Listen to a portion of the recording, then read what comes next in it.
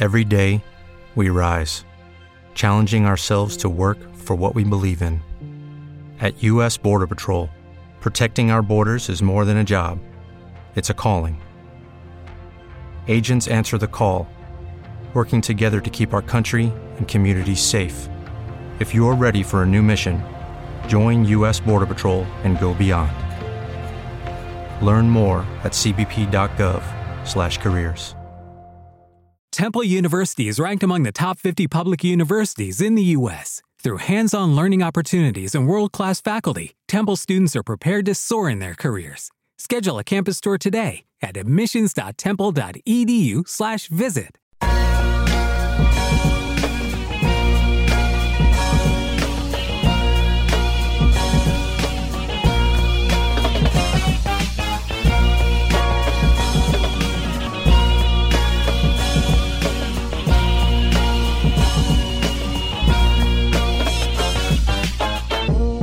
Here it is, another episode of the Infinite Banter podcast. My name is Mark Jolliffe. Thank you for checking out the show. Got a big one today. Got my guy Jason Warner Smith. He's an actor you've seen in many movies and TV shows, but many of us remember him as Gavin on The Walking Dead. We're going to talk to him about his career, what he's doing now, and his time on The Walking Dead. But before we do that, let's heed the word from our sponsor. Today's podcast is presented by Podgo. Podgo is the easiest way for you to monetize your podcast, providing podcasters with a flat rate for ad space so you always know how much you get when you include an ad from Podgo. Apply today to become a member and immediately be connected with advertisers that fit your audience. That's podgo.co at podgo.co.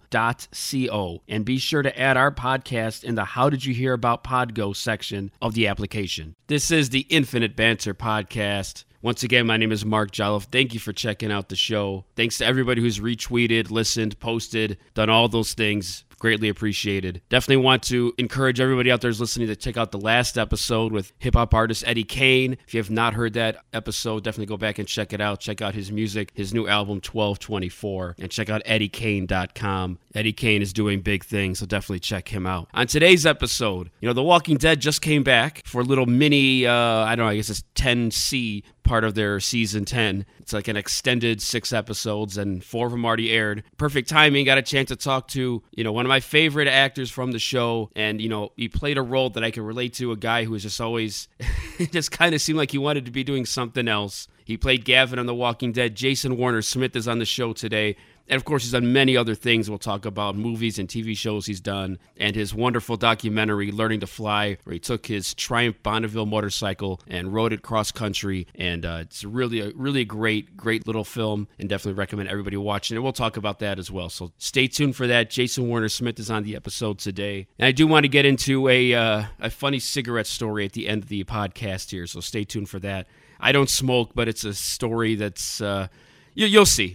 Just stay tuned. That's a teaser. Go ahead and check that out if you're into hearing about somebody who has no idea about smoking, tell a story about smoking. So there you go. All right, this is the Infinite Banter podcast. You can listen to it on all digital platforms, usual places like Spotify, iTunes, CastBox, podcast.com. Go to Apple Podcasts, listen to it there, rate and review the show, follow the show on Twitter, Facebook, Instagram, at Infinite Banter, and you can find clips of the show on YouTube.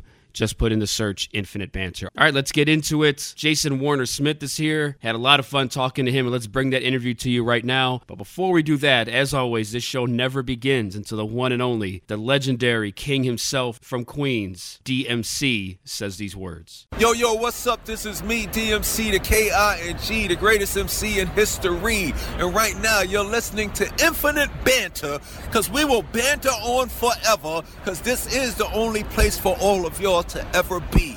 I be Infinite Banter.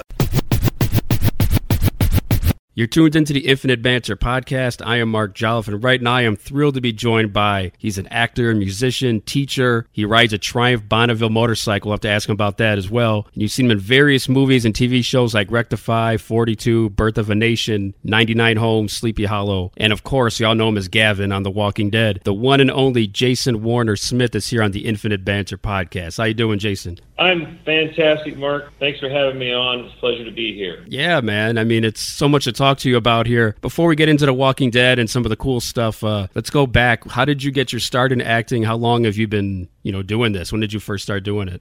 Well, I don't want to bore you with too long of a story. It is called Infinite Banter, so you can go on as long as you want, but go ahead. Oh, God, I don't want to bore me with this story. When I was about 9 years old, my mother was what we call a homemaker now. Was a homemaker back in the day, and she had time on her hands to work in the arts. She's not an artist, but she's an organizer. And so she and some other women like herself, and some men too, but mostly the ladies, this is, the early 70s or mid-70s, they formed this group called the South Cobb Art Alliance. Cobb County, Georgia is what that's about. And long story short, they had, drama classes for their kids to give them some culture. And so I got involved. Yeah. We're in the deep South here, so we did plays. Basically, a bunch of kids doing plays. Our parents came to see them, and I had a lot of fun doing it. And then that graduated into high school, and I did some theater in high school. I was never front line in high school, but in this South Cobb Art Alliance, they called it the Cobb Children's Theater and the Cobb Teen Theater. I was doing better there, and plus I was working with a bunch of kids from all the other schools in the county, so I was meeting people from outside my little bubble of South Cobb, which was probably not the cultural hub of the county, right. So to speak. So it was, eye-opening, and I learned a lot, met a lot of new cool people, and I had a lot of fun. I wasn't good at Little League. I mean, I played it, but I wasn't very good. I wasn't sports inclined.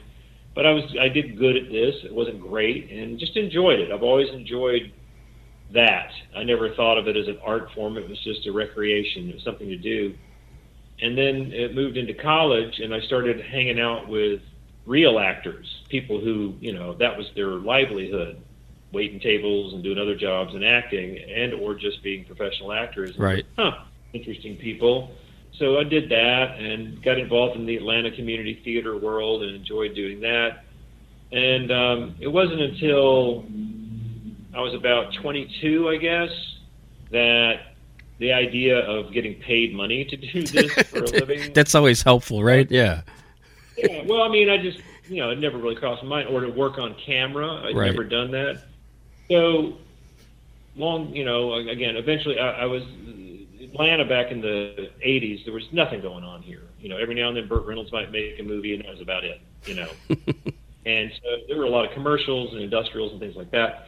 I got an agent, dipped my toe in the water, fiddled around with that, and by the end of the 90s, the beginning of the 90s, the end of the 80s, I moved to Los Angeles thinking I'm going to make it as a movie star in Los Angeles. And that lasted for 3 years. I parked a lot of cars, did not become a movie star in Los Angeles, and came back to Atlanta and got back into theater. Right. All right, this is going to be a hobby. This is a recreational thing for me.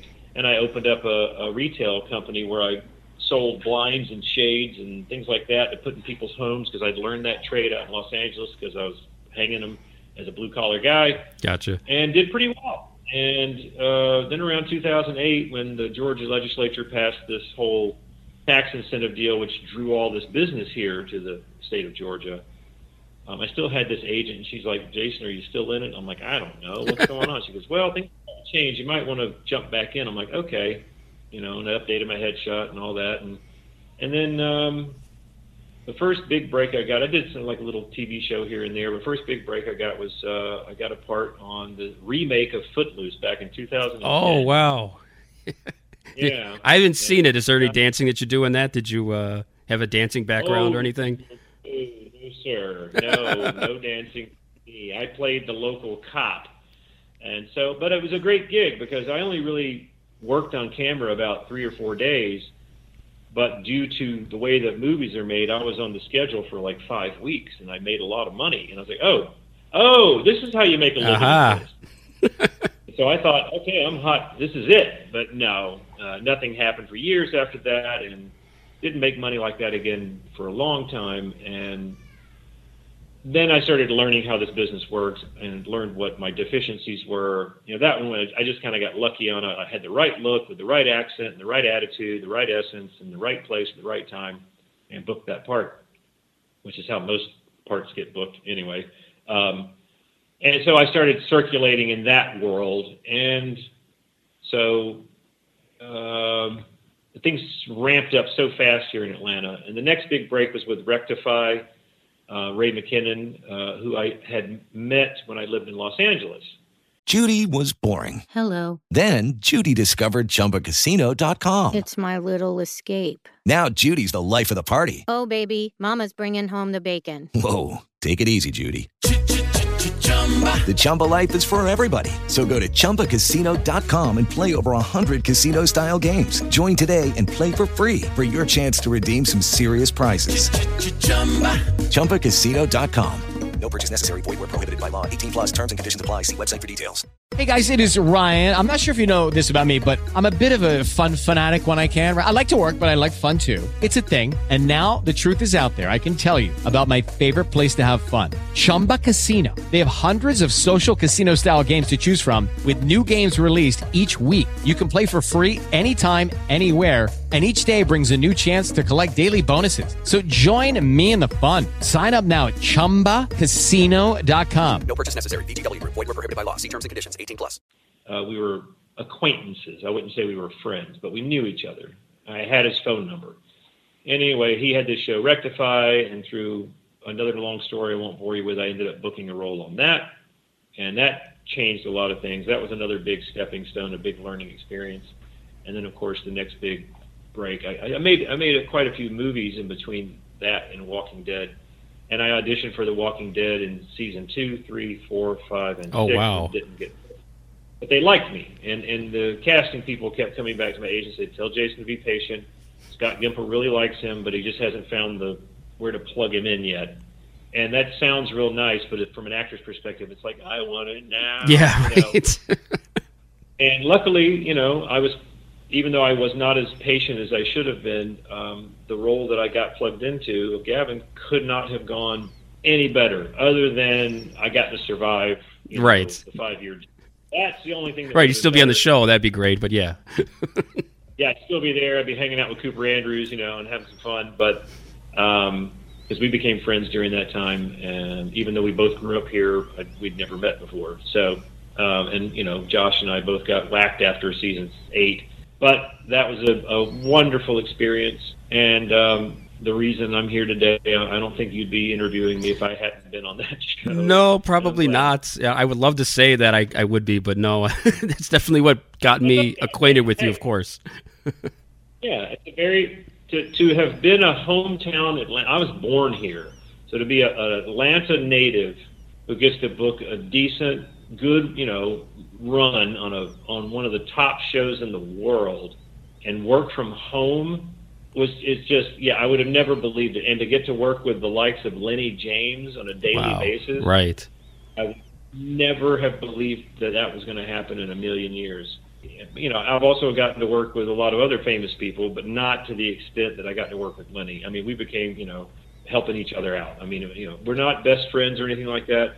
We do have each other's phone numbers, but I don't bother him. He's a busy man. Every now and then I'll shoot him a text and go, "Hey, dude, I saw you in something. You were great." And he'll like, "Hey, how are you?" And that'll be. But what? Yeah, he's great. Well, he listens, so I'm sure he'll tell me. Short. Yeah, of course. I told you it'd be long. I tried to make it short. I'm sorry. We got a delay. I'll shut up and let you talk. No, man.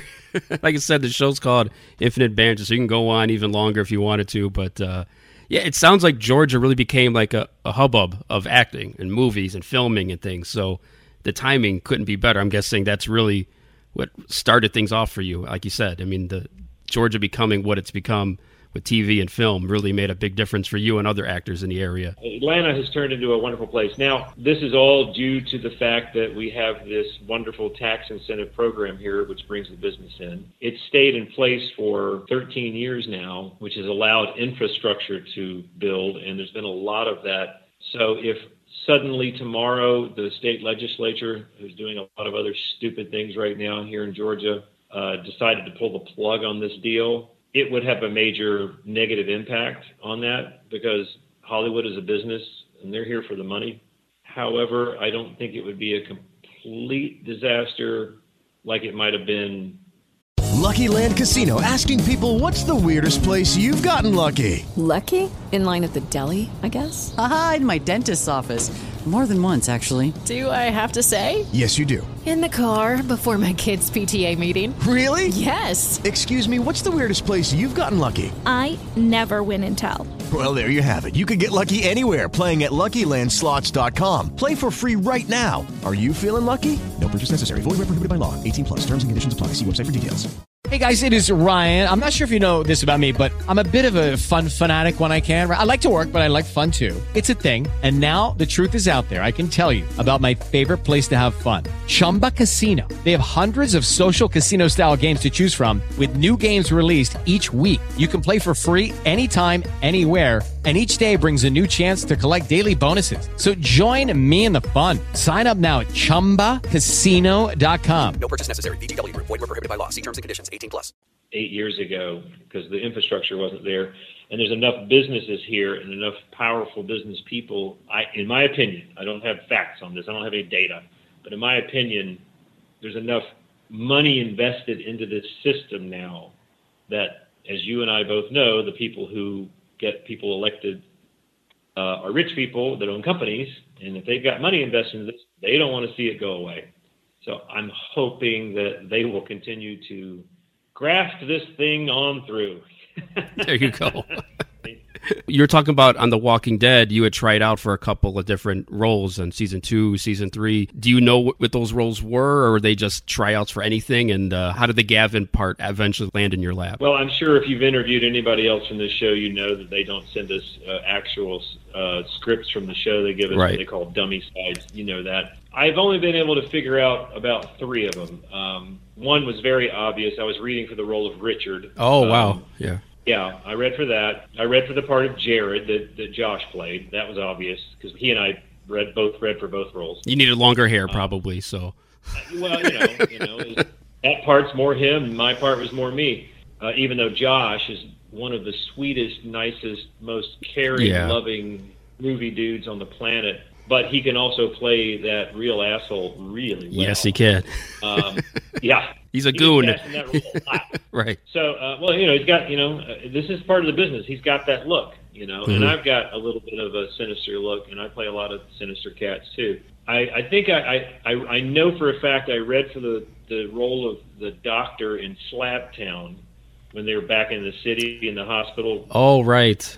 The guy cooking up hamsters or whatever, right? Yeah. Yeah, the guy that had all the paintings and stuff in his office. And the guy that played that role I don't know his name, I don't know him, but I've seen interviews with him and read his resume, and he's an outstanding actor. Yeah, he was great. And an artist in general. I wish I remembered his name now, but I have no qualms with, him getting that role. He was perfect. Mm-hmm. I think I read for the wolf guy who gets captured. I think that's what I was reading for. Feels like that was the one. But other than that, I couldn't tell you. Yeah. I read for Alicia Witt's husband in the showdown right. at Satellite. Yeah. The guy Carol shot that was dying for most of the episode, right? And yeah, they got trapped in that place. And I had some other friends in that. The guy that booked it, he's from Florida, a very well-respected actor, and he did a great job. Fortunately for me, I didn't get that role because it was a one-off. I'm happy that I got the role that I did. Sorry if that's disappointing to him, but that's what it is, baby. Right. And I have had Vincent M. Ward, who played in season 3. He was one of the inmates. He played Oscar, and then of course Joshua Michael, who you know well. He was on with me last summer. He was a trip, man. I love talking to Josh, and he called himself. He's a goon. He basically plays a goon in a lot of these movies, but and of course on Walking Dead. He's good at it, man. Yeah. You should get. Let's talk about getting Lou Temple on here to talk. Oh, he's a great guy. And him and Vincent worked obviously together, and he definitely has that look too. He could play different parts, and Lou is a wonderful human as well. Oh yeah. From what I've seen in interviews and stuff, he seems like a great guy, of course, and. So working with Josh, I mean, when he came out here, he did a lot of impressions. Do you do any impressions? I'll ask you that off top. If you don't want to do any, that's okay. Yeah, he was doing. I didn't know that Josh did impressions. Yeah, he did a Nicolas Cage impression when he came on here. He did an Arnold Schwarzenegger one. He did Josh a bad. Michael. Yes. He did a Bill Cosby one, and he apologized while he was doing it. I'm like, that's all right. That's. Well, I mean, yeah, Nicolas Cage. That's great. No, I mean, I do very poor, laughable impressions. You put me on the spot a little bit. It's on you. You don't have to if you don't want to. But I think and this is one that needs a lot of work. But I think everyone is going to be terrible at it now because. I see. It's just, pineapple is good. I like to eat it. I'm stealing that from Jay Moore, but he does a great impression of him. He is the guy, for that impression, for sure. I do a week walking. Champagne, right? That was always the bet in SNL. You've got the wet garments, right? Most of your listeners won't even know who this is because he's so old and dead now. He loved his rabbit Harvey, and maybe they like Christmas movies. That's my lame Jimmy Stewart. That would, or very, very tired Mitch McConnell. He could double as both. Too bad that one of them's alive and the other one's not. Yeah, you could definitely go there on that one. Oh no! I remember, of course, since my impression of Jimmy Stewart's so bad, a lot of people go, "John Wayne? Is that John?" No, it's not John. Jeez. Well, he's a guy who's not here anymore, so it's 50% good. Exactly. But I'm not known for my impressions. Maybe I'll think of another one later. But I can do dialects pretty well, especially those from the English and Irish areas. Oh, okay. I can't do Scottish to save my butt.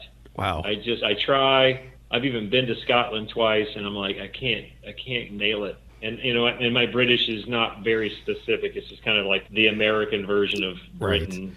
Like Monty Python or something, or I watched a lot of Monty Python as right. a kid, so all my British accents come from there. And I've done Irish in a play one time, and so that was fun. So, but yeah, and I'm sorry, I had no idea Josh did impressions. Yeah, he's really good. He did. I'm not a really big fan of Lord of the Rings, but the little guy with the ring. What's his name? Frodo? Oh, yeah. Not Gollum. I've heard him do his Gollum. Yeah. Yes, I have heard that. That one, spot on. The thing is, usually when we're together, you got Ross Marquand there, and we all just shut up and listen. Yeah. Yeah. He's the king. Yes, he is. What was it like working with Josh and that whole cast? So you talked about Lenny James earlier and Kari Payton. I mean, you guys worked really close together during the scenes with the Saviors and the Kingdom. Josh is a complete asshole. Yes, he is. No. Well, the thing is, Josh and I knew of each other, but we had never really spent any time. We'd never hung out together ever. I really met him on the set of The Walking Dead as like two human beings getting to know each other. And our relationship is great. I mean, again, he lives about 5 miles that way, but we don't hang. Of course, with the pandemic, nobody's hanging out. Right. We don't really hang out together. It's not that we don't like each other. It's just, we got other things that we do. But no, he's just the most. He is a Renaissance man. I mean, he plays the drums. He can do draw and paint, writes, acts. So I'm not jealous, but I'm envious. I guess is the same word. But it's just like I'm impressed and just happy to be a friend of his because of his. He has talents that I was not born with. Yeah, we played a couple of his songs on the episode I did with him. So he told me he's in a band and everything. I'm like, oh wow, let me hear some of your music. Yeah, I mean, he's done it all, and he's living the life. I mean, that's what he does. I don't know when was the last time he had a regular job. I don't know when that changed for him. Right. It's been wonderful to have him be a part of my life. We spend more time together at Comic-Cons than we do in real life. Now, I don't know if we'll ever have that opportunity again because the pandemic and also the way that the world works. Our characters were not big enough on the show to where when all the new cast comes in, we kind of drop off and they bring in, we weren't regulars. I mean, we could go if we were invited, but, it's kind of like our time is over. We're actually doing one And we knew that was coming. The person who puts those things together or manages, right? We have the same manager. He's like, I don't know if this will work, but if it does, it'll last a while, and then it'll be over. Unless you book, Firefly, or you book Star Trek, or you book Star Wars, then you'll get back in. And we haven't, or at least I haven't. Right. We're doing one though in May. I think it's May, called The Camp. It's down in Sonoya, however you say it, down near the set of The Walking Dead. So that'll be fun to get back and see some of the fans and see Josh and hang out. Yeah. Hopefully it won't be hot by then, and we'll be outdoors, and it'll be nice and breezy. So I've been to a couple of the Walker Stalker cons and a lot of these conventions, so I kind of miss it. It's been over a year since I've been to one, obviously. So. Right. I mean, I went to Atlanta twice, New Jersey, and Chicago. Those are the only Walker Stalkers I did, but I had a wonderful time at all of them. The last one in Atlanta was kind of I'll say it was a shit show. Oh, jeez. Well, I mean, that's when the wheels were coming off the wagon for that whole system, and it was like so obvious. But I still enjoyed seeing the fans and meeting everybody. But as far as like how the show was run, a lot of people got treated really badly. There's two people out there right now that I owe money to because they never got their picture made with me, but I can't find them. So if anyone's listening, if you were two people that were supposed to get your picture made with me, and you paid the $35 or whatever it was, I'd happily pay you back if you can prove it was you. So I just feel terrible about that. Yeah. Well, yeah, because people go there with the idea of meeting the celebrity and, doing all that, and to go through it and not have that physical souvenir in your hand. Yeah, I guess that would be... That'd be rough. Cool. I mean, maybe they came by my table and they got an autograph, but we didn't have the professional picture that they paid the extra money and waited in line for. So I just, I still got paid for it, but we never made the picture, and I just want to give the money back to them. So if you guys are listening, if you're listening, find me. I was talking. You were asking about Lenny James. Now and you'd mentioned him earlier too. Yeah, he was just a phenomenal actor, of course. I don't know how much you know about him, but that dude, I mean, he, unless I've been misinformed, I mean, he came from nothing. I mean, I think he told me, if I'm wrong about this, correct me, world, but, he wasn't shy about it. He grew up in an orphanage. He was a poor, young black man living in London and had talent and luck, but I don't know what his journey was, but he rose up to the top of where he needed to be in that world, and is just I watched Blade Runner 2049 again the other night just to watch it a second time and I liked it so much better the second time. The first time it just went by so fast. Right. And he is just incredible. Again, lock, stock, and two smoking barrels. Fucking hysterically funny. And then I saw some ridiculously bizarre over-the-top movie he was in with Guy Pearce, and it's like a prison on the moon or a prison on a satellite. It's just all over the top, silly, but he's great in it. And I that's when I texted, dude, I just saw you in this marvelously ridiculous movie with Guy Pearce, and he goes, yeah, that was great. We shot that in I don't know, Budapest or something crazy like that. I said, well, I hope they paid you a lot because the movie's just a mess. He goes, but you're great in it. He goes, not enough. I'm like, all right. Enough said.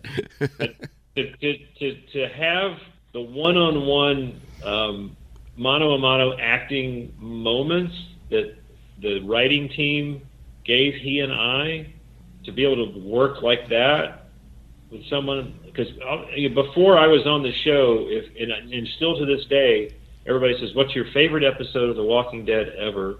And it's clear. It was the greatest for me as an actor. I mean, after I watched that episode, I was like, just give him the Emmy now. Right, just hand it to him. And he didn't get nominated. I was like, what? Yeah. Best star appearance or something. I was like, it was just, his performance was amazing in that. And so to get to just work with him and, in the trenches and, sweating in the woods of Georgia together and doing all that great stuff, I wouldn't trade it for anything. Well, the scene where he chokes Richard to death, Gavin kind of has a look on his face like, I work with Negan, and this guy's, he's on something else. He's on another level of disturbed.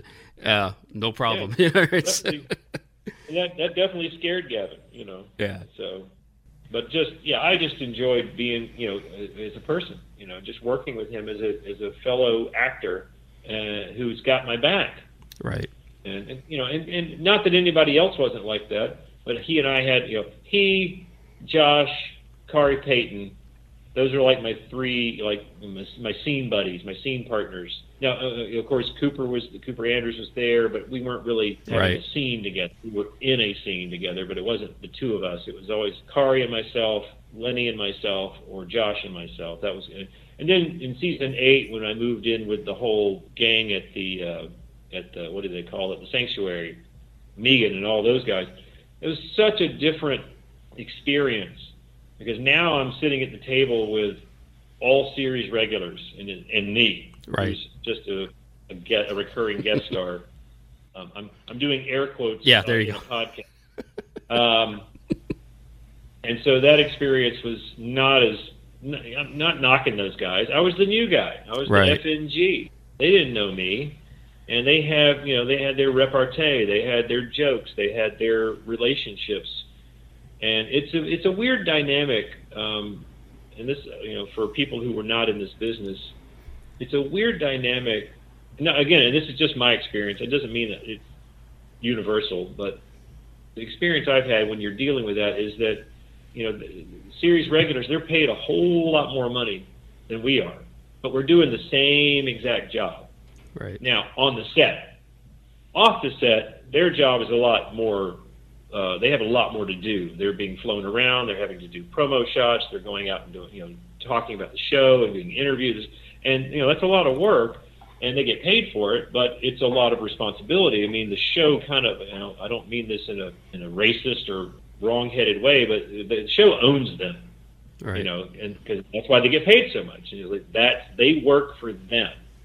And we don't. We get done on, when we wrap out on an episode, we go home and we might get called for another episode. We might not, And then there's kind of this gray area between where there's people that are not series regulars but they're heavily recurring guest stars that get a guarantee. Like, okay, we're going to guarantee you'll get paid for 8 episodes. We may or may not need you, but to keep you on staff and so you don't cut your hair and go do another project, we're going to pay you. But it causes a really strange dynamic when you've got someone, and again, it might have just been me, but you've got this new person coming in to this group of people who spend a lot of time together. And they weren't bad or mean. It was just I was kind of the new guy. Right. So I wasn't in that. We didn't have a common experience like Kari and Josh and Cooper and Carlos and everybody else that was in that group in that parking lot. We all started on the same day, except Lenny. Right. And Lenny, and I got to spend a lot of time with him. So. Well, that actually fits though, because as a viewer, it always felt like Gavin was the one savior who. This is how I took him, as like somebody who really didn't like being that job. Like he was a guy who went to work every day. It was like somebody who manages like a store or something. And he goes to work, he punches a clock, but when something goes wrong, he's like, "Oh shit, I got to do this." All right, So I could relate to him because we've all had jobs that we do, but don't necessarily like them. It always felt like Gavin would rather be doing something else, but this is what he's doing now, and he's dealing with these, ultra egos and crazy people, but that's what it felt like as a viewer. Is that how you portrayed Gavin? Yeah, I mean, that's what it evolved into. Right. I mean, that's the thing about doing multi-episode television is that the characters evolve over time. And because what happens is, if you're fortunate, like I was, the writers start writing to you. They figure out, like, oh, okay. Because I can remember it distinctly because my first day, my first episode, Josh and I only worked one day. We were in, we were out, and then we were gone for months because that was episode 2 or 3, I can't remember which it was now, of season 7. And then we didn't come back until like episode 10 or 8 or something like that. Right. And so between the time we shot that first one and based upon what they saw me do in that first one and how I was portraying Gavin, because not everybody gets to see that, just the Nicotero, the director, and the showrunners and producers and writers, I guess, watch the audition, and then they'll adjust the script a little, maybe, I don't know.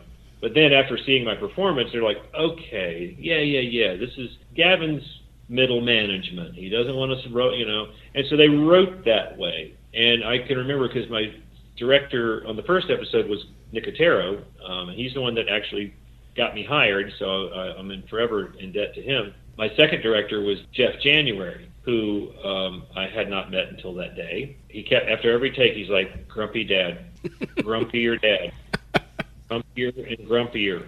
That's what he wanted, and that's how the script was kind of written, and that's how Gavin evolved into this, pissed off guy that just, let's get this over with, It's a character that they hadn't really had on the show before. So it was such an honor to be given the responsibility of carrying that through that short time that I was on the show. Yeah, he never really felt like a villain. He just kind of felt like a reluctant, bad guy. But if tables were turned, he would be the same guy on the other side. He just kind of like, oh, you got to do this today?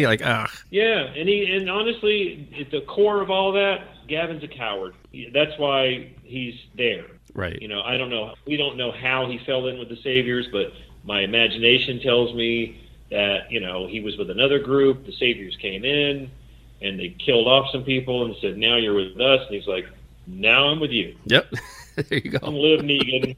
And then he had really good managerial skills, and he got stuff done, and he's reliable, and he got, so he rose up the ranks, and that's how, and he didn't cause trouble. And he didn't threaten Negan, and he, got shit done. And so, it didn't matter what mood he was in. He just got it done. There was a line they wrote. It was after I was dead. They didn't know I was dead. And Negan was talking to Simon, I think. And they're like, hey, we heard from Gavin from Chemical. He goes, don't worry about Gavin. He's dry and tight. He'll be back. They trusted and respected Gavin. They didn't want to hang out with him, but he got the job. Yeah. Right. But little did they know, he had a stick through his neck. So, you got to talk about that. So how far in advance, you always hear about the stories when actors know that their time is coming. How far in advance did you know that Gavin's time was basically going to expire? And then, of course, we were led to believe Morgan was going to be the one to do in Gavin, but it was actually young Henry with the staff. And I'm sure you've done pictures at cons with the neck thing, too. I'm sure people will ask you, hey, can you stand next to this fake stick or whatever? But, what'd you know about that scene going out into it? Yeah, it's funny, my demise was at the opening of the second half of the season. So there was a 4-week break in shooting. And they do that. They shoot from May until August, and they take a month off, and then they pick back up. Or last week in July, I don't remember how they break. Maybe it's after the 4th of July. They break for 4th of July and they come back in August, something like that. And that's why the season has a break in the middle of it, because they take a break in the middle of shooting, at least before the pandemic. So it was my last night of working on episode 8, where I capture Ezekiel, and we had just wrapped, and it was a night shoot, and the sun's peeking through the trees, the sky's lighting up, and we're wrapping up. And I don't look at my phone much while I'm working, and so I pulled my phone out, turned it on, and there's a voicemail from Scott Gimple. I'm like, this is not good. I remember Kari was sitting next to me. And I said, Kari, I turned my phone and said, he's like, damn, man. And I was like, you probably already knew because you're a regular and you knew this already. But or he was a guarantee, I think, at that point. You hadn't made regular. Right. It doesn't matter. Right. Hey, Scott, give me a call. I'm like, no, I don't want to. So I called the next day, and he apologized profusely and said, hey, man. And I was like, I got it. Here's my dear John. But so I had a month before I got killed because of the break. Now, if it had been not on that particular break, I guess I would have had a week or two notice. And I didn't see the script until after the break was over. And then when I got the script, I was thrilled. Up until the point I realized, this is the episode where Carl fucking dies. Nobody's going to even remember me. I'm like, no, they're not going to, but I got a great week of work out of it. I got all that time with Lenny. And I got all that time with Nicotero because he was directing it. And that was awesome. But everything was all about Carl.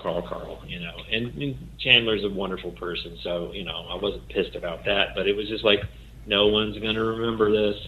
Oh. And sure enough, they're like, when did you die? I forgot what happened. And I explained it, and they're like, oh, yeah. you know, there's my joke I tell around that is, I don't know how old you are, but do you remember a woman named Farrah Fawcett? Oh yeah. I'm over 40, so that Charlie's Angels. Okay, and yeah. You remember Farrah Fawcett? Yeah. You remember when she died? It was the same day as Michael Jackson, if I'm right. Yeah. You're one of the few. Okay. Yeah, so I'm Farrah Fawcett and Chandler's Michael Jackson. So there you go. Yeah. Well, maybe somebody's got your poster on the wall with the red bikini or whatever. I should have him like right here behind me, you know. Right. That's a good way to put it, though. Yeah, unfortunately, a lot of us forgot that Gavin died in that same episode, and I didn't remember it, so you just brought up that is the same episode with Carl. So, and you get killed by basically Diet Carl, the guy who takes Carl's place on the show essentially for next year or so, whatever. Who's that? The young Henry. He kind of takes over the storyline from the comic books that Carl would have lived with, with the Whisperers and everything. He's got his head on a stick where it belongs. Gavin's revenge. Well, what's funny is that's Maxon, right? Maxon Lentz? No, but his brother took over. Right. What's his name? The other Lentz. Their mother, and of course Madison, who played the girl way back in the day, Carol's daughter. Their mother, Kelly Collins Lentz, and I are friends. They're from here, and she and I played husband and wife in a movie years ago together. So it's like this real incestuous kind of thing going on there. I'm friends with her husband, and anyway, I've met most of them. But anyway, what was really nice though is I said all my goodbyes, everything was lovely, and then I thought I was done, and then I get a call. 2 weeks later, my agent's like, "Hey, Walking Dead wants you back on the set." I'm like, "What?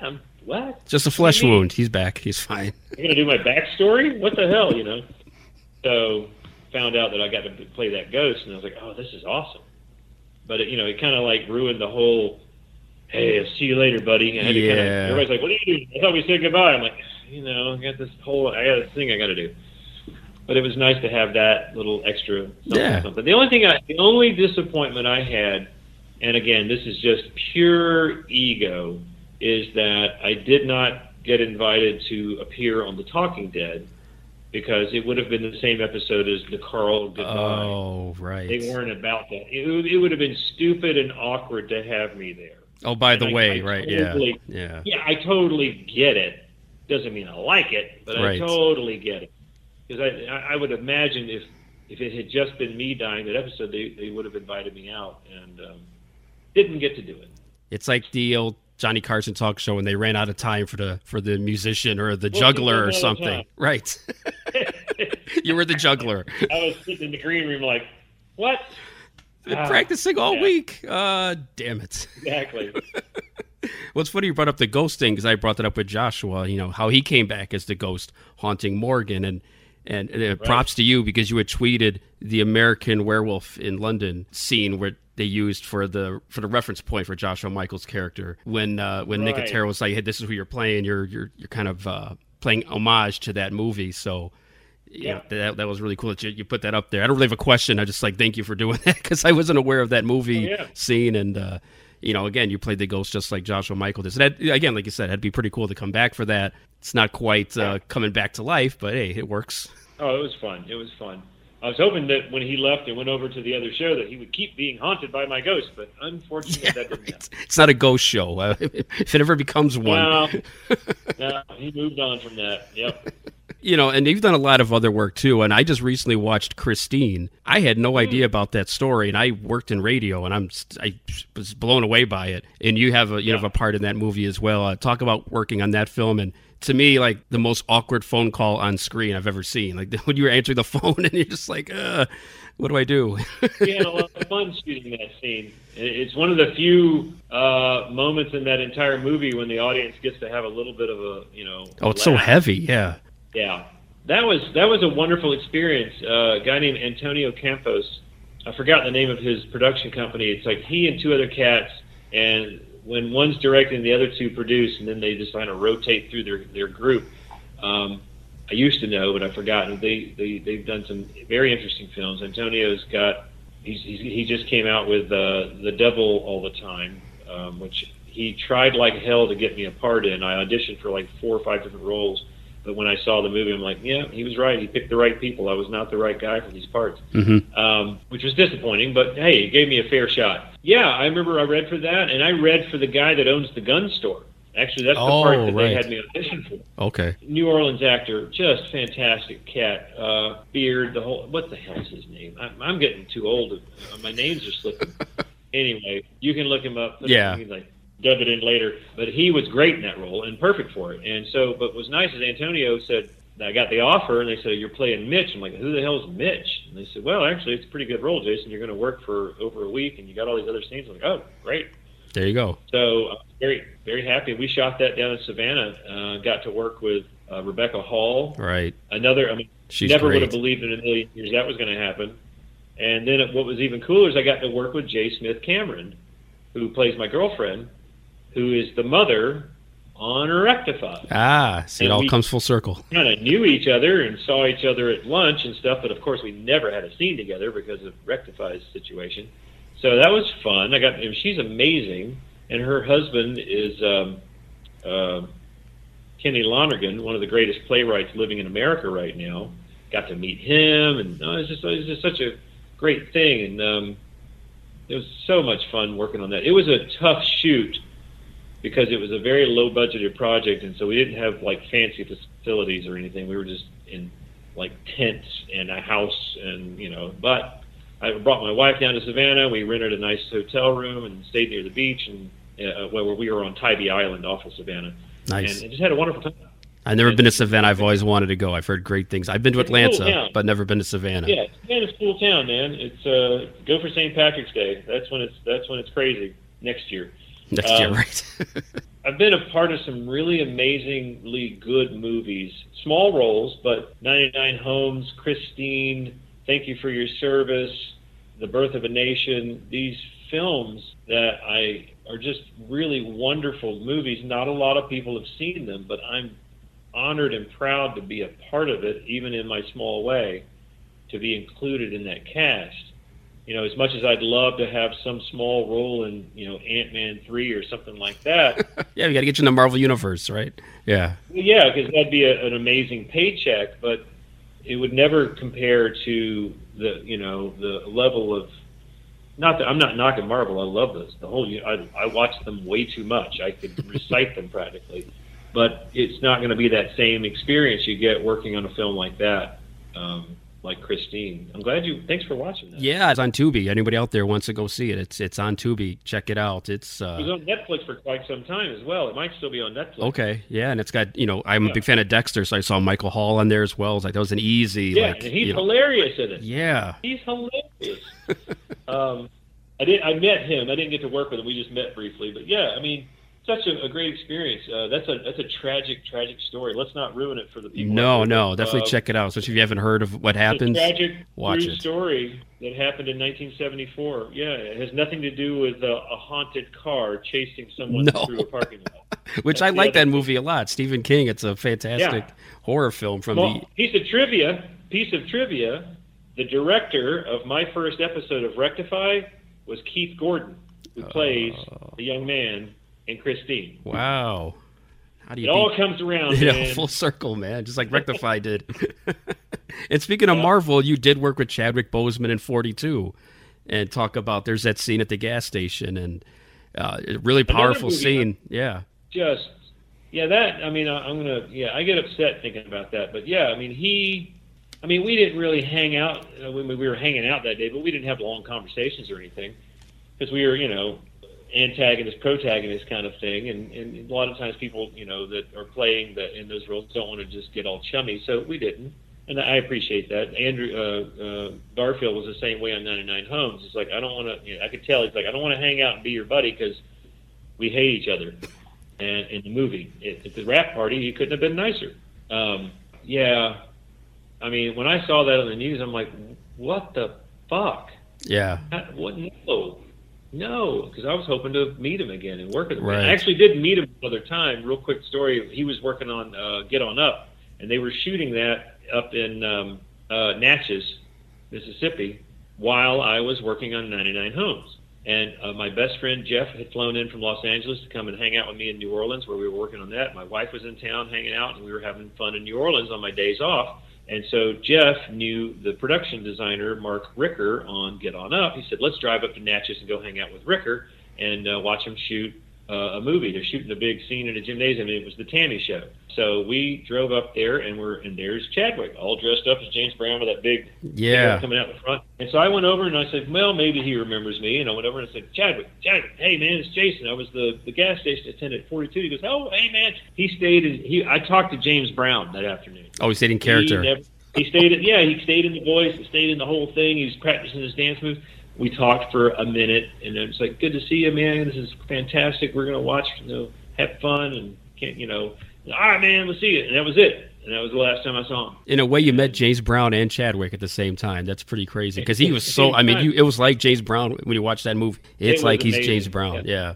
I wish the movie had been better, right? But he was amazing in it. The movie was kind of a mess, but he was amazing in it. Yeah. And I was looking forward to maybe running into him again. Yeah. But yeah, I mean, I know he's nominated for an Oscar, and we've still got a lot of work of his to watch and to remember him by. But yeah, it's just a tragic story, but the way he lived his life throughout all of it is just commendable for sure. That is a true human being right there. Another movie I wanted to ask you about was Mississippi Grind. Are you good at gambling or card playing? Is that something you do? Nope. Not at all. Nope. Okay. Nope. I can do it, but I'm not good at it. Right. It's funny. We actually, I'm only in that movie for a minute, but I got to work with Ben Mendelsohn and Ryan Reynolds for a brief moment, and because Ryan Reynolds was doing most of the talking during that. And actually, that monologue he does, if you've seen it, is twice as long. They cut it. Oh, really? They cut it? It was a long story, and that dude was on the money. I mean, he was just doing his thing, and it wasn't like he was ad-libbing. It was the script. And I had to interrupt at some point, and I was so mesmerized by him one time. He said, like, da-da-da-da-da-da-da. And he looks over, and he's like, don't leave me hanging, brother. I'm like, oh, shit, sorry, man. Yeah, blah, blah, blah, blah, blah, cut. But we had a rehearsal for the card playing. Have you seen it? Seen Mississippi Grind? Just bits and pieces, not the full length of it, but we did all this rehearsal to get the card playing right, and it ends up they never even shot the table showing so it didn't matter. Right. But we needed it to flow. So we sat at a table with the directors, Ryan Fleck and Anna Bowden, and worked all the way through it, and all this detail about how we'd have our cards and when we would hit and when we would stay and when we would bet. And, I mean, it took a long time. And Mendelsohn is a huge card player. Okay. And he was getting a little bit miffed because we didn't know what we were doing. They ended up recasting somebody because they couldn't quite handle the cards. Wow. They put him in another role. They gave him another role and moved right him out of that scene. And a fine actor just couldn't handle it. It's just dealing with the cards. And so we had it all set up. Dealers here, da-da-da-da-da-da. We get to set on the day, and they end up flipping everything up around. So now the dealer's over here and not over there, and it's like it was a disaster. Oh, and the first two takes were a complete train wreck, and they couldn't get the air conditioning turned off. It was too loud. And we're in a real casino. Outside this glass window, there's people out there gambling right there. It's 2 a.m. on this riverboat casino in New Orleans, and it was just like, oh my God, this is just awful. It took 2 nights to shoot that scene, and we shot, all night into the morning. And but once we got it going, it started working. Because whenever you shoot around a table, you got to move the camera all the way around. It takes a long time to do that. But it was cool. It was a very cool experience. I'm glad I was part of that. It's a good movie. It's made in the old kind of 70s style. I like that. It was shot on 35 millimeter too. Oh, that's awesome. Shot on film. That's definitely on the list. I've got to make, and a couple of Marvel guys, Ben Mendelsohn and Ryan Reynolds. So you're indirectly working for Marvel, but not. I'm like Kevin Bacon, one step away, man. One step away. Who also was in an X-Men movie. So. But speaking of things you're good at, learning to fly, that was just a tremendous piece of work you did. Riding your motorcycle, and I think you said you turned 50 years old, and there you go. You're on that trek. Talk about that whole experience. I mean, anybody listening, definitely go check this out. It's amazing. Just the scenery, just because I've never been to a lot of those places you went to. Yeah, I'd never been to a lot of the places I went to. It was, I mean, I tell the story in the movie, so I won't bore you with that. But yeah, it was, it was going to be a 5-week trip on my bike by myself, except 4 days I spent with my buddy Jeff. I talked about him before. He lives in Los Angeles, and he at the time owned a cabin in Taos, New Mexico. So the only appointment I had to keep was to show up at that cabin at a certain point, and then we were having my birthday party in Los Angeles, so I had to fly my wife out, and I had to be in LA on a certain date. Other than that, I could be anywhere I wanted to, whenever I wanted to. And I planned a little bit. I really wanted to see Devil's Tower. I wanted to see Mount Rushmore. I wanted to go to Yellowstone. But other than that, there was no other agenda other than meet Jeff on this date, because his birthday's around the same time, so we were celebrating both our birthdays. And then get to LA by a certain date, and then get back home before the weather turned and I ran out of money. So the last week of the trip was the least fun of it, because I was on the interstate the whole time. That's no fun. Right, you're not really seeing anything. Yeah, I mean, you just get home. And it's funny, because I had another friend of mine at the time who said, Jason, we'll gather money. We will ship your motorcycle back from Los Angeles and buy you a plane ticket. Why are you doing this? I'm like, I got to finish the trip. Man. Yeah. I got to finish the trip. Yeah. It was 6 days of interstate and boring and hot. And I mean, I made the most fun of it that I could. But anyway, I had a little iPhone 5S and I had a little mount for it on the handlebars so I could listen to tunes and use it for my Google Maps to find my way. It never not worked. It always had a signal somehow. There was a couple of spots where I was afraid I went off the asphalt on the dirt for a while in Wyoming, and I did lose signal. I had to use like a map. Funny story about that. I had my map out one time, and I couldn't quite see what I wanted to see, and I reached down to the map and went tap tap. I was like, oh, this is a piece of paper. It doesn't expand when you tap on it. Oh, man, that's hilarious. Anyway, but it was great. I mean, I would say, I didn't want to do more than I didn't want to ride more than like 150 miles a day. And I kind of mapped it out. It's like, all right, if I go all the way up here and all the way down here, it's going to be about 6,500, 7,000 miles. And if you divide that up by 35 days, it's about 150 miles a day. Or actually, in 4 or 5 of those days, I didn't go anywhere. So 30 days, it's about, I don't know math, but it's 100. It's all I got to do. How hard can that be? Sounds more reasonable when you put it like that, yeah. Yeah, and that's because I had a lot of motorcycle friends like, dude, that Bonneville, it's not made for this. What are you doing? And you're putting all these boxes and all this camping gear on there. I mean, it's a tough little motorcycle, but dude, your ass is going to be killing you. What do you there's mountains and rivers and storms and shit between here and there. Off-road, yeah. Yeah, and it's a carbureted motorcycle. It's not fuel injected. You're going to run into altitude problems. And I'm like, fuck it, I'm going, and I don't have a windscreen. I was wearing an open-face helmet with goggles. I mean, I just was like, I'm going to just challenge myself. And I may end up, a week out tucking tail and coming home. I don't know. And it was about the third or fourth, maybe, in the middle of that first week, I was having doubts. Like, what the fuck am I doing? I was halfway between Memphis and Topeka, thinking, and it was cloudy and the wind was like screaming up out of the Gulf and just like having to tack into the wind and just like, this is not fun. I'm in a wheat field. It's cold. But when I got to, at some point I turned north to go up to Topeka, the sun came out, the wind was at my back, and it was like, okay, if it stays like this is worth every minute. Yeah. And that was kind of like the crossover point when I was like, okay, I'm in this. I got 4.5 more weeks of this. Enjoy every minute of it. And I did. And there were, I got really, really lucky with the weather. I got rained on. Yeah, I was going to say, it looked like it was good weather for the most part. Miracle. I mean, the one time I was with Jeff, actually, and we could see the rain because we're out in the plains. It's like, all right, we pull over. He already had his rain suit on, and I was like, it took me 10 minutes to get my rain suit on. By the time I got it on, of course, the rain had passed by. Right. Like, well, that was stupid. And then, the only other time I got caught in the rain, I mean, I didn't get caught. I mean, I was already had my tent set up and was camping. So I never got caught in any bad weather. It was cold coming out of Yellowstone going south. A front came in out of Canada and chased me all the way down to Colorado.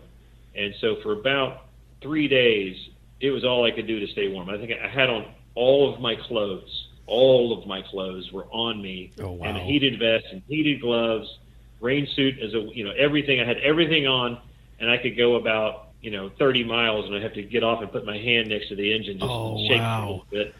But it wasn't raining, it wasn't snowing, it was just cold. It was 40-something degrees and cloudy, so nothing to warm you up. And I don't know if have you ridden motorcycles? I've never done it.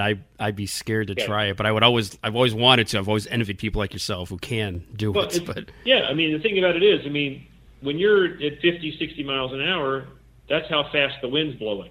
So that's wind chill. And you get cold. Oh, and I didn't have a big old Harley with a big screen up front to block the wind. I'm just in it. Yeah. That's what I wanted. And you felt all of it. But there was, again, you feel it, you smell it, you hear it. It's awesome. It's a visceral, amazing experience. The bike was a champ. I never had a problem with it. I was going to ask if you still have the bike and how it survived. Did it? I do. Yeah. I do. I was riding it last weekend. Yeah. And the funny thing about that is that since that trip, I haven't really had as much fun on the bike because that was kind of like this peak experience. Yeah. And nothing compares to that. Yeah, driving into the grocery store doesn't have the same feeling, right? Now, one thing about where I live down here in Georgia, the North Georgia mountains and the panhandle of North Carolina and eastern Tennessee, the Smoky Mountains area and the Appalachians, is like people from all around the world come to that part of the world to ride motorcycles. So I live in the playground of motorcycledom. But I just, it's just, okay, I'll go up, ride around, drag some pegs through the mountains, and it's fun. But I want to take off on another trip. But trust me, I will not do it on that motorcycle again. Love my bike, but I will have something big and cushy. There you go. My ass was killing me that first week. Just you get on the bike and it's like a bruise, and it's like and you got to wait for the blood to squish out so it quits hurting. So I got it down to where I would literally, I was smoking cigarettes back then. And I would ride 35 miles, and that's when my ass would hurt too much, and I'd pull over wherever I was. Now, if I was close to a town, I'd pull on in, but if not, I'd just stop in the middle of nowhere. That's why you got all that footage. Yeah. I'd just stop and get off the bike, smoke a cigarette, make some videos, make some pictures, and then get back on the bike and ride for another 35 miles. And, I do that 5 times a day, and it was easy. Yeah, my Huffy that I've ridden around here on Bike Pass is not quite the same as what you probably dealt with in the in the butt department. I wish, I thought in my naive mind, I thought I could just pull off the road and camp anywhere, but it's just the world's not like that anymore. Right. So I only camped in designated camp areas, and I stayed in Airbnbs and hotels half the time. Because after a while you're like, screw it, I want to shower. I want to drink, and I want to sleep in a bed. And there were Motel 6s and stuff like that. And I stayed in a couple of nice hotels and spent some money a couple of times. But yeah, I spent some money on that trip, and rode about. The bike says I went 7,000 miles, but the speedometer on that Bonneville runs about 5 miles an hour fast. So I actually probably went about 6,500 miles. But yeah, you could round it up. Yeah. Whatever. Yeah. I was going to ask you. My favorite part of it is twice you drink Jack Daniels with Diet Coke and once with Coke Zero. Which one's better, Coke Zero or Diet Coke? It's a mix of Jack Daniels. That was my main question from it. Neither one. That's why I went to drinking it straight out of the bottle after that. Now, it didn't matter. Just whatever cola flavor I could get in it. It's funny. I always talk about, bourbon and Coke. It smells like college. That's what it smells like. That's a good way to put it. It's what it is. Bourbon and Coke and rum and Coke, that's what I drank when I was in college because that's all I knew and that's all I had the balls for. I didn't like beer, and I would drink those when I went out. And so now whenever I drink it, every now and then I'll have a Jack and Coke, just for old time's sake. It's like, there you go. The real fuel, not just for the bike, but for you. And of course, the last thing I'll say about the documentary there was just the view of the Zion National Park in Utah. It's just amazing. And you end it with that, like, hey, Just so you know, here's some footage. Just watch this. Well, that was, it's funny because when my friend Jeff and I hooked up in Taos, and we spent like 3 days hanging out in Taos, and it was his birthday. His birthday's earlier than mine. And so then he had his bike, and so we loaded all our gear up and took off. And I said, Jeff, well, actually, it wasn't quite his birthday yet. I said, you told me this is my trip. Go do whatever I want, and you'll just follow me. But when you're by yourself, you don't think about anybody else. And so even with that, he and I are best friends. Even with him saying that, I'm looking in the mirror the whole time. Does he want to stop? Is he, I'm thinking about him, which is a good thing, I guess. But it just changes the dynamic of the ride. Yeah. And I ride with other people all the time, but when you're by yourself, all you're doing is, being safe, paying attention to cars and whatever, cows and all that sort of thing, and potholes. But when you got another person, you're also concerned about them as well. So I said, he goes, I want to go to Bryce Canyon for my birthday. I want to wake up in Bryce Canyon on my birthday. And I said, all right, we'll do that. And so that's where we headed off to. We were going out of our way, we weren't going straight to LA. And when we got there late in the day, and all the campgrounds were full. And so we couldn't stay there. So we ended up staying in this we had a good time, but we stayed in this little roadside inn and went to Bryce Canyon the next day. Why am I telling you this? Because it's interesting.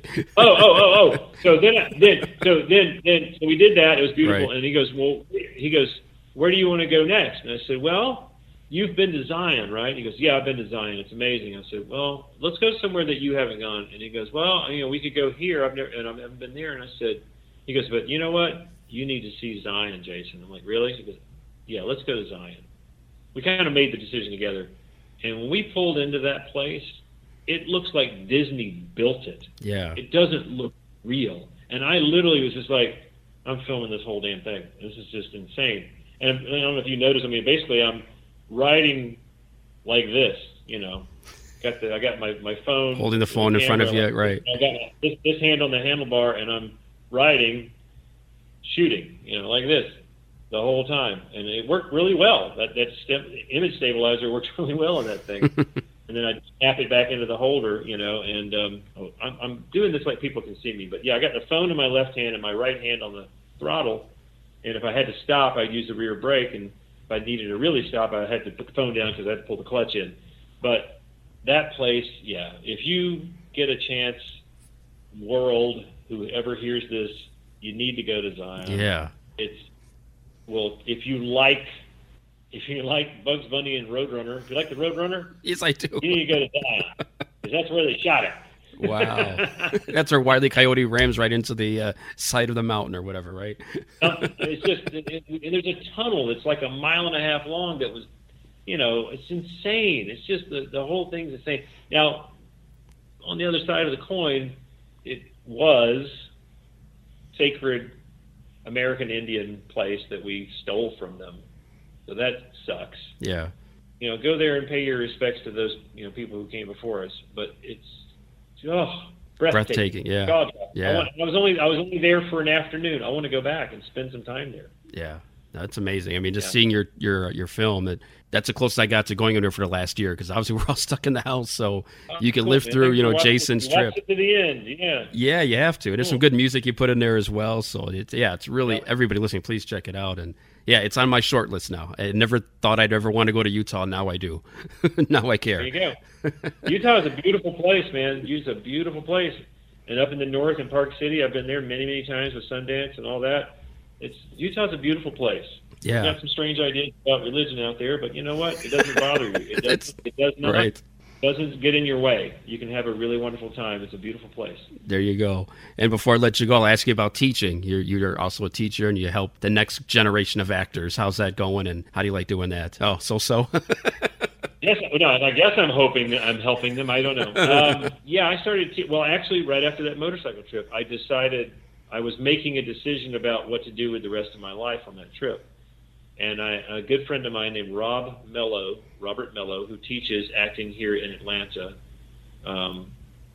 he said, Jason, you should teach. You have something you could offer people. You have experience. And I said, well, you don't know. There's different methods in the acting world, and Robert teaches the Meisner method, or based on the Meisner method, as he would say it. I said, I'm a Strasberg guy. He goes, great, come work at my school. I'll rent you some space, and you can be the Strasberg guy. I'll be the Meisner guy, and we can, students can learn from both of us. Great. And I said, I don't know, man. I don't know.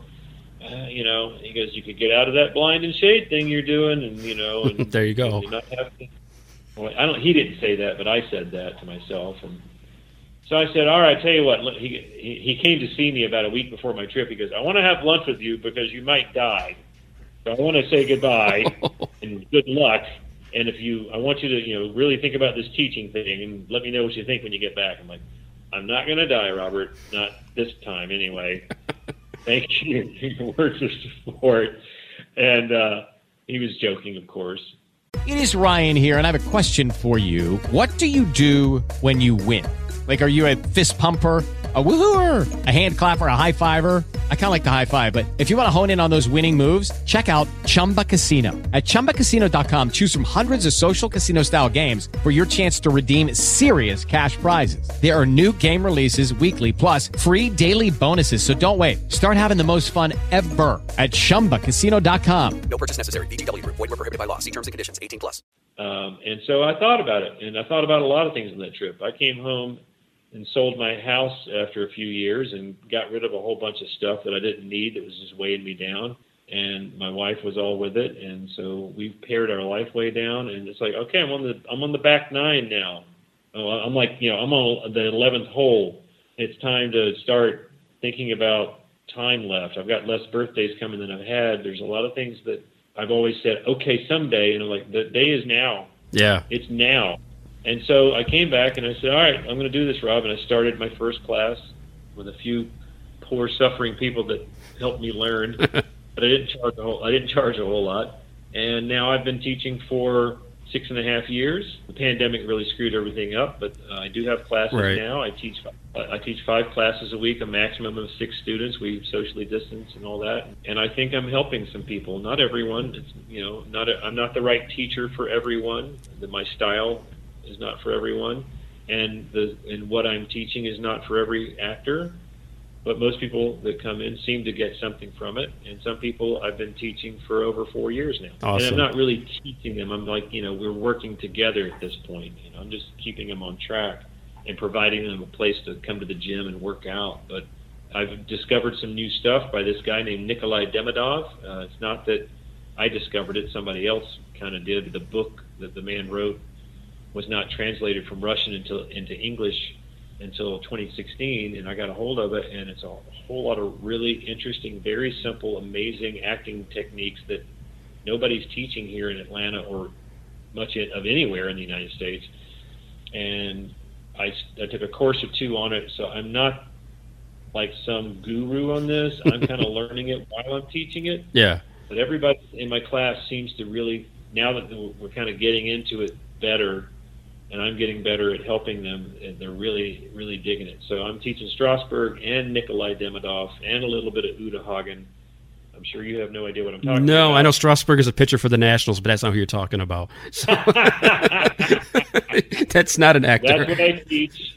I teach at a small studio in the Kirkwood area outside of Atlanta, and that's it. I do that 3 days a week. That's awesome. 5 classes during those 3 days, and yeah. Thanks for asking about that. No, of course. Yeah, I saw the testimonials on the link you sent, and just it's got to be something to feel that you're giving back, and one of these actors could end up getting a big gig sometime. Yeah. Yeah, I mean, I've always wondered. I thought people would always ask me, if you weren't an actor, what would you do? I said, well, I'd either be a park ranger or a teacher. Oh, okay. There you go. Yeah, I mean, I think if I wasn't married, if I had never gotten married, never had kids or anything, I was just going to be single the rest of my life, and the acting thing just never happened to me, I probably would have ended up working like at Yellowstone eventually if I could get that gig, But I just, guiding other people and being in nature, and I've lost touch with nature here in the last 6.5 years because of many other factors. But I grew up, camping and hunting and fishing, and I was an Eagle Scout and all that crap. Oh wow! And gotten away from a lot of that, and that motorcycle trip was the last big thing I did, and it's been too long. I need to go back. Do another one of those. Something. I got to do something, and I live in the city now, and I love the city, but the asphalt and concrete's getting to me a little bit. I never got as far as Eagle Scout, but I was a Weebelo for a while, so that was.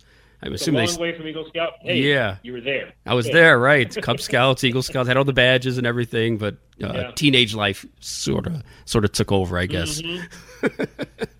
That's a tough trade-off. Jason Warner Smith, really appreciate your time, man. Anybody who wants to follow you, if you want to give out your Twitter or Instagram, anything like that, or do you do Cameo, anything like that, fans can follow you and check up on you.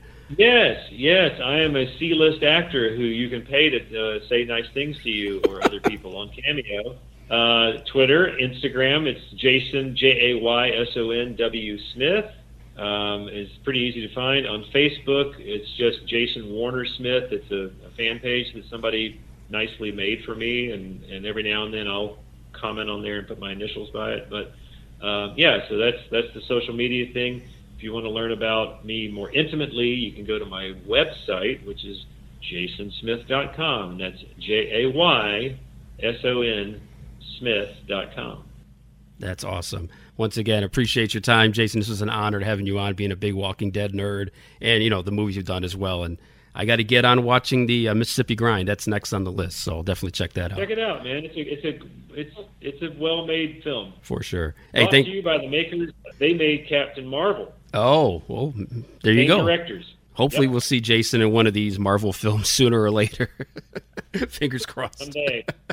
Yeah. Thanks again, man. Really appreciate your time, dude. Thanks, Mark. Really an honor to talk to Jason Warner Smith on here. I mean, it's really cool to get a chance to talk to guys who've done TV shows and movies and music that I like. And after doing this for 2 years, it's really been an honor and just gets me geeked to do this podcast every time I do it. So thanks again to Jason. And a couple of quick things that we talked about in the interview there. Those of you who might not know the reference, Farrah Fawcett wore a red bikini in a poster that was very popular back in the day. I recommend everybody look it up. Just type in Farrah Fawcett red bikini, red bathing suit, and you will find what we were talking about there as he compared himself to Farrah Fawcett being against Carl, who was the Michael Jackson of that episode that he got his demise in.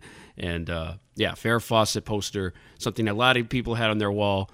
There were a lot of Michael Jackson posters too. I think I might have had one. I'd have to think about it for a minute. I know I played Thriller to death when it first came out, but I don't remember if I had a Michael Jackson poster or not. I'm not quite sure. And another thing, his documentary, Learning to Fly, I'll put a link on post about this episode, so definitely check out, Infinite Banter on Twitter, Facebook, and Instagram. I will post about it. You definitely need to watch it. For people like myself who hasn't been out of the state that I currently live in since, a year and a half ago, it was a way to kind of feel like I went on vacation and watched somebody else do it, and it was a pretty cool experience, so definitely check that out. I'll have a link to that on my Twitter, Facebook, and Instagram, and of course you could check it out on his website, jasonsmith.com. Hey, this is Josh Michael of Walking Dead fame. You don't know who I am. You're listening to Infinite Banter.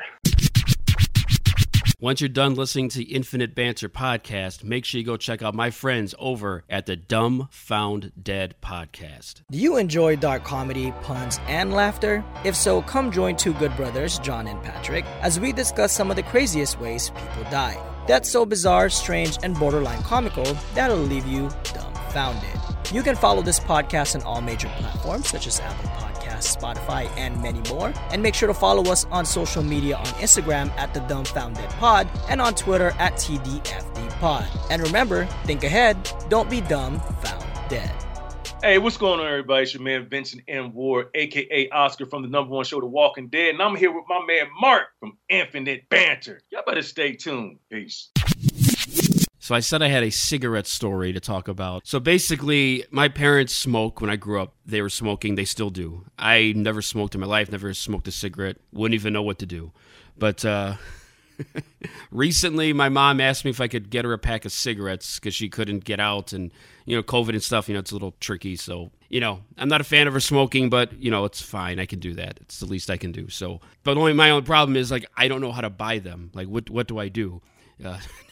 Obviously, I know you go to the counter and ask the dude, hey, can I get some cigarettes? But I actually shouldn't say it like that because they probably think you're not really buying cigarettes. So they think you're probably buying it for somebody else, which is my problem because I don't know what she smokes. I don't know what they're called.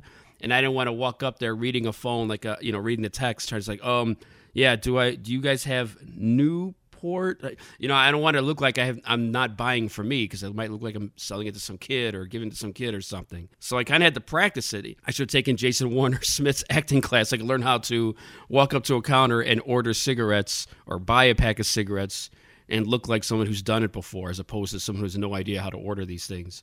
I keep saying order like it's food, buying them.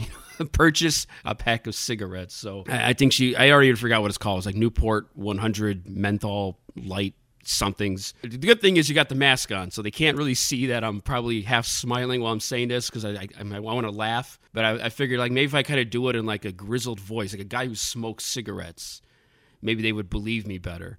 So, I mean, I'm really thinking way too much about this. Just telling you want a pack of cigarettes and get the hell out of there. But I had to, overanalyze it so much. I'm just like, maybe if I do it like in a Nick Nolte voice, oh, hell, let me get a pack of Newport 100s and a Zagnut for dinner. Yeah.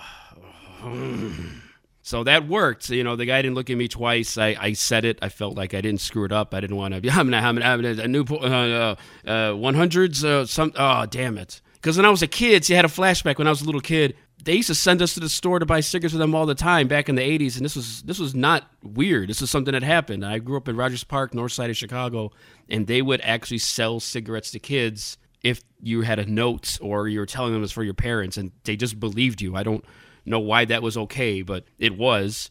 And I remember one time my mom and her friend asked me to go to get cigarettes for her. Now, I knew my mom's back then because she smoked the same kind, and I've done it a few times, but her friend smoked something called Marlboros. And I didn't know how to say it. I was like 8, all right? So, give me a break. So I went up to the store and I ordered, let me get the Newports, whatever she wanted. And I said Marlboro. I couldn't say Marlboro. I think I was saying, the guy thought I was saying Molenbrow. She's like, I can't sell you that. That's beer. I'm like, why he didn't know that's what I was trying to say, I have no idea. But he wouldn't sell it to me. So I went back, and she was kind of teed off that I didn't have her cigarettes. And I'm like, yeah, he wouldn't sell me the Molenbrow or whatever. She's like, no, it's Marlboro. I'm like, well, I'm 8. I shouldn't be going to the store to buy you cigarettes. So it's just so stupid. I can't believe they let people do that. My grandpa used to send me to the store. He'd write a note, and you couldn't even read any of it. It looked like I wrote it. And, the guy would sell me cigarettes, and it was just ridiculous. And he would send me out there with, like, change and a couple of wadded up dollars. And I'd be getting him his pack of Camel menthols. I don't know what this stuff's called because I don't buy it. So people who smoke cigarettes out there, I feel your pain as far as like buying cigarettes and standing there. But yeah, just don't send kids to do it. But I don't think you could do that anymore. I'm assuming laws have gotten better or they don't let kids buy cigarettes anymore. I just couldn't believe I got away with it and they would actually sell me cigarettes thinking. And it always was. I mean, I was actually legitimately buying them for these other people. But I would imagine some kids could pull that off and go in the back of the alley and smoke their cigarettes and eat their now-laters or whatever they were doing back in the 80s. So, all right. So, yeah. My tip for the day is if you're going to buy cigarettes with somebody and you don't know how to order them, you don't smoke, try to do it like in maybe a Sam Elliott or a Nick Nolte voice. Just sound more tough, more grizzled. So it sounds like you are a smoker. Maybe it'd be easier for you. If you're a woman, I don't know who, Kathleen Turner, maybe you do a Kathleen Turner voice. So, all right, that's my flashback and story of buying cigarettes because I have no idea how to do it. Yeah. You already know who it is. It's Kane. It's your boy Eddie Kane, man. I'm with DJ Soundwave. Don't play yourself, man. You tuned in the Infinite Banter podcast. Stay locked. You know the best is here, baby. Yeah.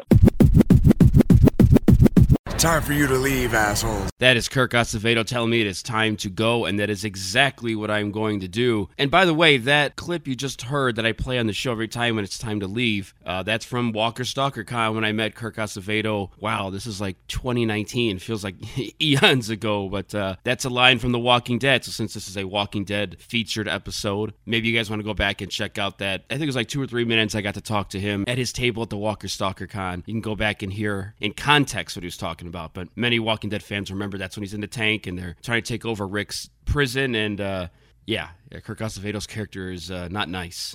He's telling him it's time to get the hell out of there, so time for you to leave, asshole. And that's what I'm going to do. So thanks again to Jason Warner Smith. Go check him out at jasonsmith.com. That's Jayson. Check out his Cameo. Follow him on Twitter. He's a really good follow on Twitter. Let's get him into a Marvel movie. Come on, Marvel. Disney, if you're listening, let's get him in one of these movies, maybe the next Captain Marvel or something. It definitely was fun to talk to Jason, and I look forward to seeing more of his stuff and future works he does. And I'll post, where to find his website and Learning to Fly and everything and how to follow Jason. So definitely follow me on all digital platforms, Instagram, Twitter, Facebook, at Infinite Banter Podcast. You can even bother me personally at DJ Soundwave75. Doesn't matter to me.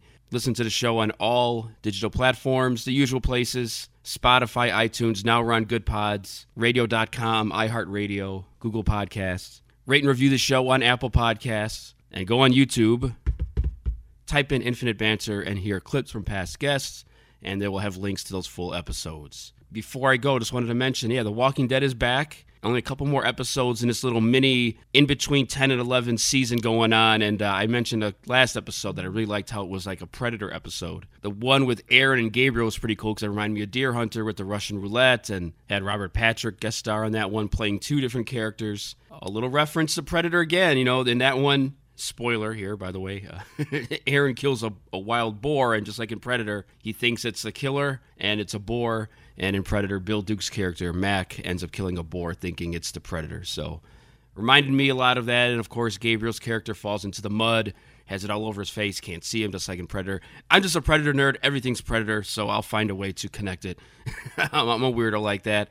And, of course, you got the rom-com. Daryl finally, I believe he got some, unless it was like a weird dream or something. But a rom-com with Daryl, the closest thing you'll ever get to a rom-com on this show. So, love Walking Dead. Glad it's still on.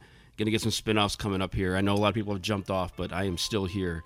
And once again, thanks to my man Jason Warner-Smith.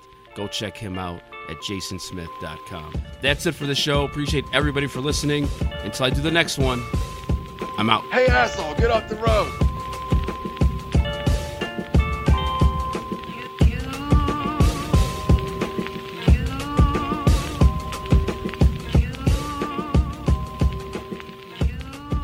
Being on the Infinite Banter with my man Mark has been a pleasure.